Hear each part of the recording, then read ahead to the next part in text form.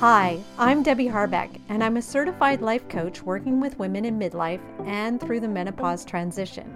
So each week, I'll be sharing the latest information, inspiration, and generate some momentum so you can move forward and feel more in control of your changing midlife body and your life. Let's go. Hi, and welcome to this brand new edition of the Midlife Momentum Podcast. And I'm really glad you decided to join me today because today I'm talking about food. And it's a topic a lot of people really love to talk about. But in particular, I want to talk about what foods to eat more of in midlife, in this midlife menopause transition and beyond. But, and this is a big but, I hesitate to talk about or recommend any types of food because we have a complicated relationship with food. I could tell you all the good things, but it's always going to depend on how you are relating to food. So I want to go into that just a little bit here, and I will go into it in future podcasts because it's probably the biggest issue. And I want to start by saying that food isn't an exact science. There's so much we don't know about when it comes to food. So I want you to imagine you're in 1923 and you are sent through a time machine to 2023, 100 years in the future.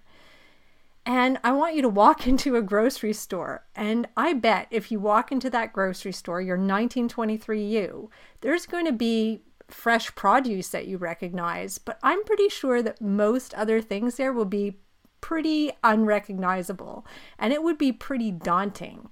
Things have changed over these past 100 years, yet as human beings, we're super adaptable. So as much as things have changed, we've been able to change too. However, as we know from the rising levels of obesity and other lifestyle issues, we're not adapting all that well. But as we know from thousands of years, we know that food is different from culture to culture. It's different from region to region, but we've been able to survive and even thrive as a species because we are so adaptable.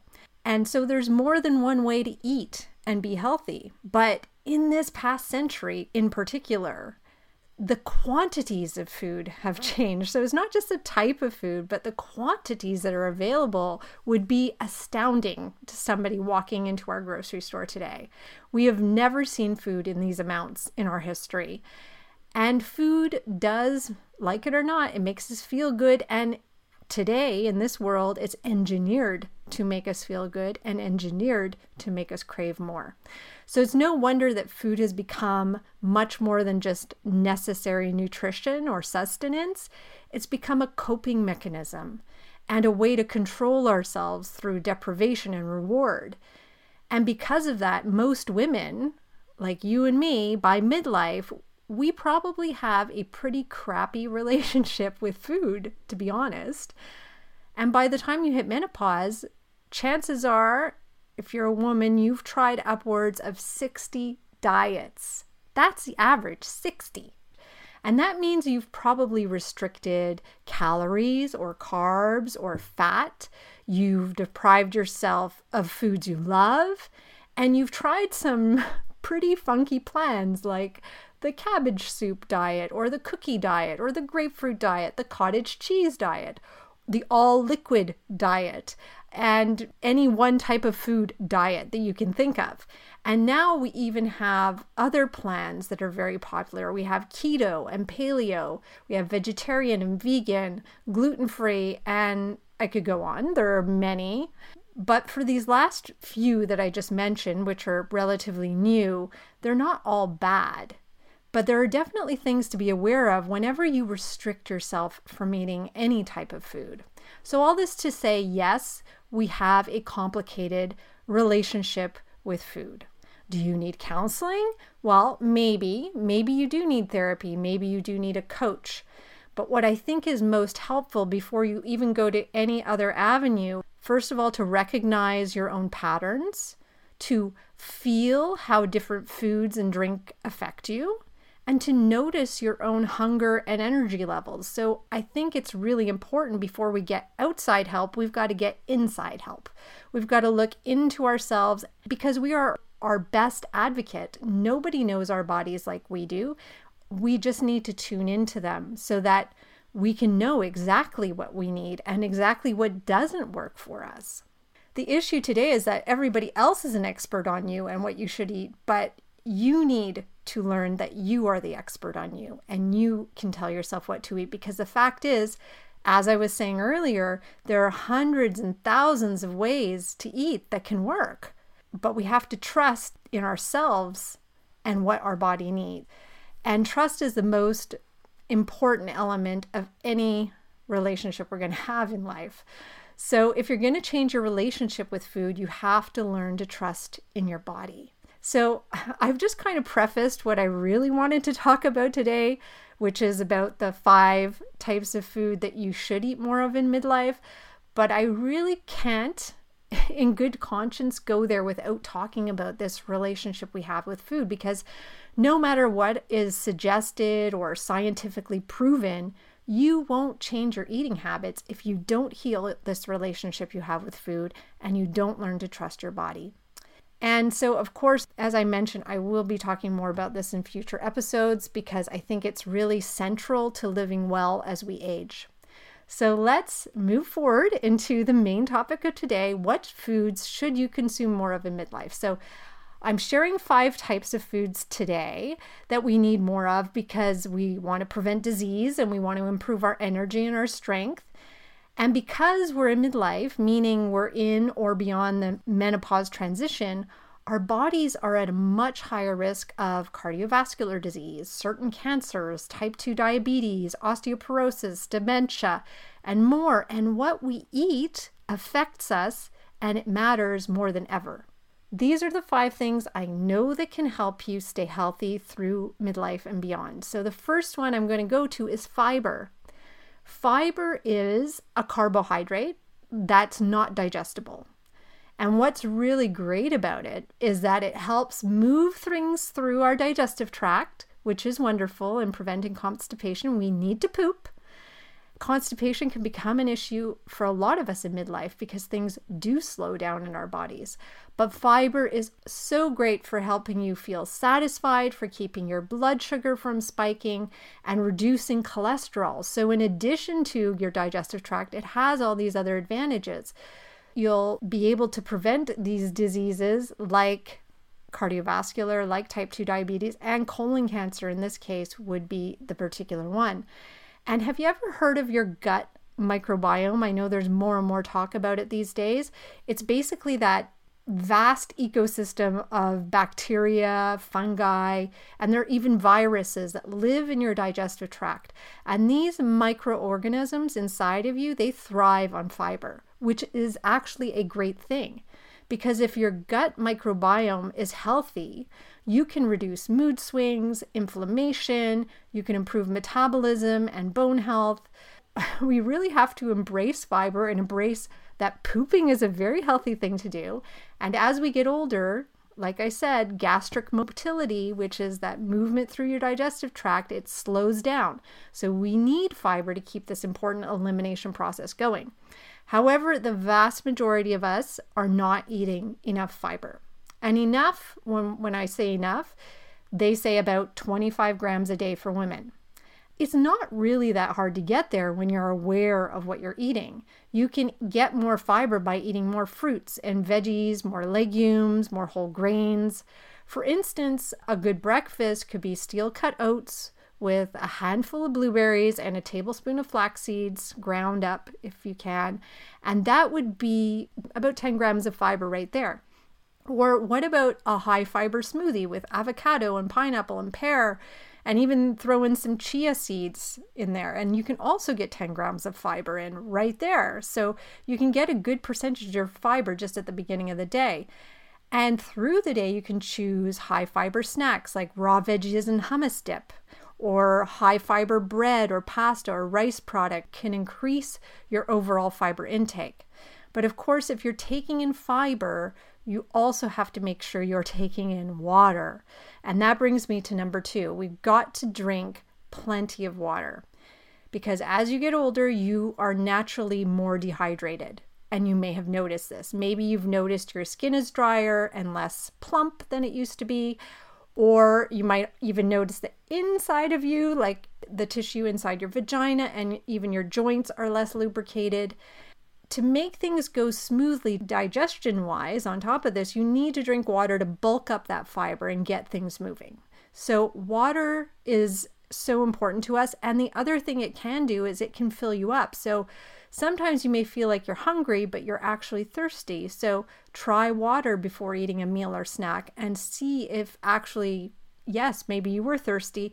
And if not, maybe it will cut down on overeating if that's an issue for you. And of course, if you're very active or you sweat a lot or you're outdoors on a hot day, like in the middle of summer where we are right now, you'll need more water than usual. But on average, you need about 4 to 6 glasses of water, and that's per day, because you're also taking in water from your food and other beverages like tea and coffee, which do count as hydration, by the way, because they only have a small diuretic effect. So overall, coffee and tea do count towards your hydration. We didn't used to count it, so good on us if we can count it now. I personally try to drink a glass of water before each meal. That helps me to think about it. I get my 3 glasses in that way. And then I have another to take my vitamins in the morning. And I probably drink about 3 cups of tea a day. So I think I'm getting enough water, and that's just from drinking, never mind what's in my food. So if you're dehydrated though, and you're not sure if you're dehydrated or not, in extreme dehydration, you'll likely feel dizzy and weak, and your urine will be a dark yellow. So those are just signs you may be dehydrated. And then we're going to move away from water now. We're going to go on to the third thing, which is getting enough protein. So as I've already mentioned on this podcast, you lose muscle mass as you age. It sucks, but you do. And in particular, during the menopause transition, it drops drastically. So to maintain and add even more muscle, because you can still add muscle, you will need to take in some protein for that, lean protein. And that can be in the form of meat, poultry, fish, but it can also be in the form of eggs or legumes or high protein dairy like Greek yogurt. And even certain nuts and seeds have a good protein count. So just being aware of all this. For women in perimenopause and beyond, they suggest you take in about a 0.5 gram to 0.9 gram of protein per pound of body weight if you want to stay strong and active as you age. So for a 150-pound woman, that means you got to take in about 80 to 135 grams of protein a day. So for example, 1 large egg has 6 grams of protein. 3 would give you 18 grams. Or if you have a 1/4 pound chicken breast, that has about 30 grams of protein. A 1/2 cup of black beans for us who are vegan, vegetarian, that has about 8 grams of proteins. I do suggest to keep a journal. A food journal is a helpful thing, not forever, but just temporarily, a few days of the week. And just check out the protein you're getting. And then you'll know what you'll need to do to increase it. So I just want you to get a feel for it for your own body, because maybe you don't need it. But like I said, most of us do. And then the fourth thing I would add are good fats. I know this idea came to us in the 80s when most of us were growing up. And unfortunately, it's stuck that to get less fat on our bodies, we should eat less fat. And it does sort of sound logical on the surface, right? That eating less fat would give us less body fat, but it actually doesn't work that way. The fat on your body is not created from the fat in your diet, not directly. Body fat, we know, comes from highly processed foods, sugary drinks, eating more than your body spends. There's a lot of other things that cause body fat. And in fact, fat in your diet, especially fats like omega-3s and omega-6s, are important in hormone production. They keep your inflammation down. And like water, they keep your tissues in your body hydrated. So you get these fats, these good fats, in foods like fatty fish, like salmon, if you like salmon or trout, avocados, nuts, seeds, egg yolks, coconut, and cold-pressed olive oil. So these are some examples. It's not an exhaustive list. So how much do you need a day? Science says about 44 to 66 grams for the average woman. So that's why there's a range, because there's no average woman. And it's easy to measure if you use your thumbs. You should eat 5 to 6 thumb-sized portions of fat a day. And that could be nut or nut butters, seeds, olive oil, butter. But of course, many foods aren't just fat. They have other things in them, like protein and water. So they're not easy to measure with your thumb. So you just have to go by what's on the package, knowing that you need this 44 to 66 grams. You can figure it out from there. As much as possible, keep the fat healthy, of course, by avoiding fatty processed meats like bacon or cold cuts, and avoiding trans fats, which I think a lot of products have now gotten rid of, but it's important to read the labels, whatever you do, as usual. And then finally, the last thing I would say is eat more whole foods. A whole food is a food that is in its natural form or very close to it, like fruits and vegetables or nuts and seeds, if they're not covered in oil and salt. Eggs are whole, and fresh cuts of lean meat are pretty much whole. Grains like brown rice, steel-cut oats, quinoa, barley, they're also minimally processed, so I consider them whole. And that means also eating less of what's not whole, meaning less processed and packaged foods that have several ingredients on them. Because the further the food is from its natural state, so you think of something like cookies or Doritos, they're not found in nature. I haven't seen the Dorito tree yet. The more chance it will increase your insulin, it will increase your belly fat, it will increase your risk of disease, and it will just make you feel crappy later on. Just like investing money is a good idea to build wealth, investing in whole foods is a good idea to build health. We put a lot of emphasis in our lives and where we put our money, and we're very concerned about this, but what are you putting in your body to build that health in your life? You need that, and health is currency in this world. We know that, because if your health has ever been compromised or you've had a health scare, and many of us by midlife, we might have had a health scare, or somebody that's close to us has had a health scare, you know how important your health is. So invest in these whole foods. And so those are the 5 things I want you to eat more of if you can, but also to start working on that ever so important relationship you have with food, noticing that for a lot of us, it is a love-hate relationship. And I will definitely be going more into that because I hear it all the time, but I just love food. Well, I think there's more to it than that. So I'm just going to let you go on that note. And I want to thank you for listening to this episode today. Again, I'm grateful that you chose to join me, that you chose this podcast to listen to. And if you really enjoyed it, please go to your Apple or Spotify or whatever platform you're using to listen and rate this episode. I really, really appreciate it. And I will, of course, be back next week with a fresh new episode. So keep moving forward, and I'll see you soon. Bye for now. Thanks for listening to this episode of the Midlife Momentum Podcast. If you want to learn more about working with me, come visit me at DebbieHarbeckCoaching.com. That's Debbie, I-E, Harbeck with a C, coaching.com. See you next week.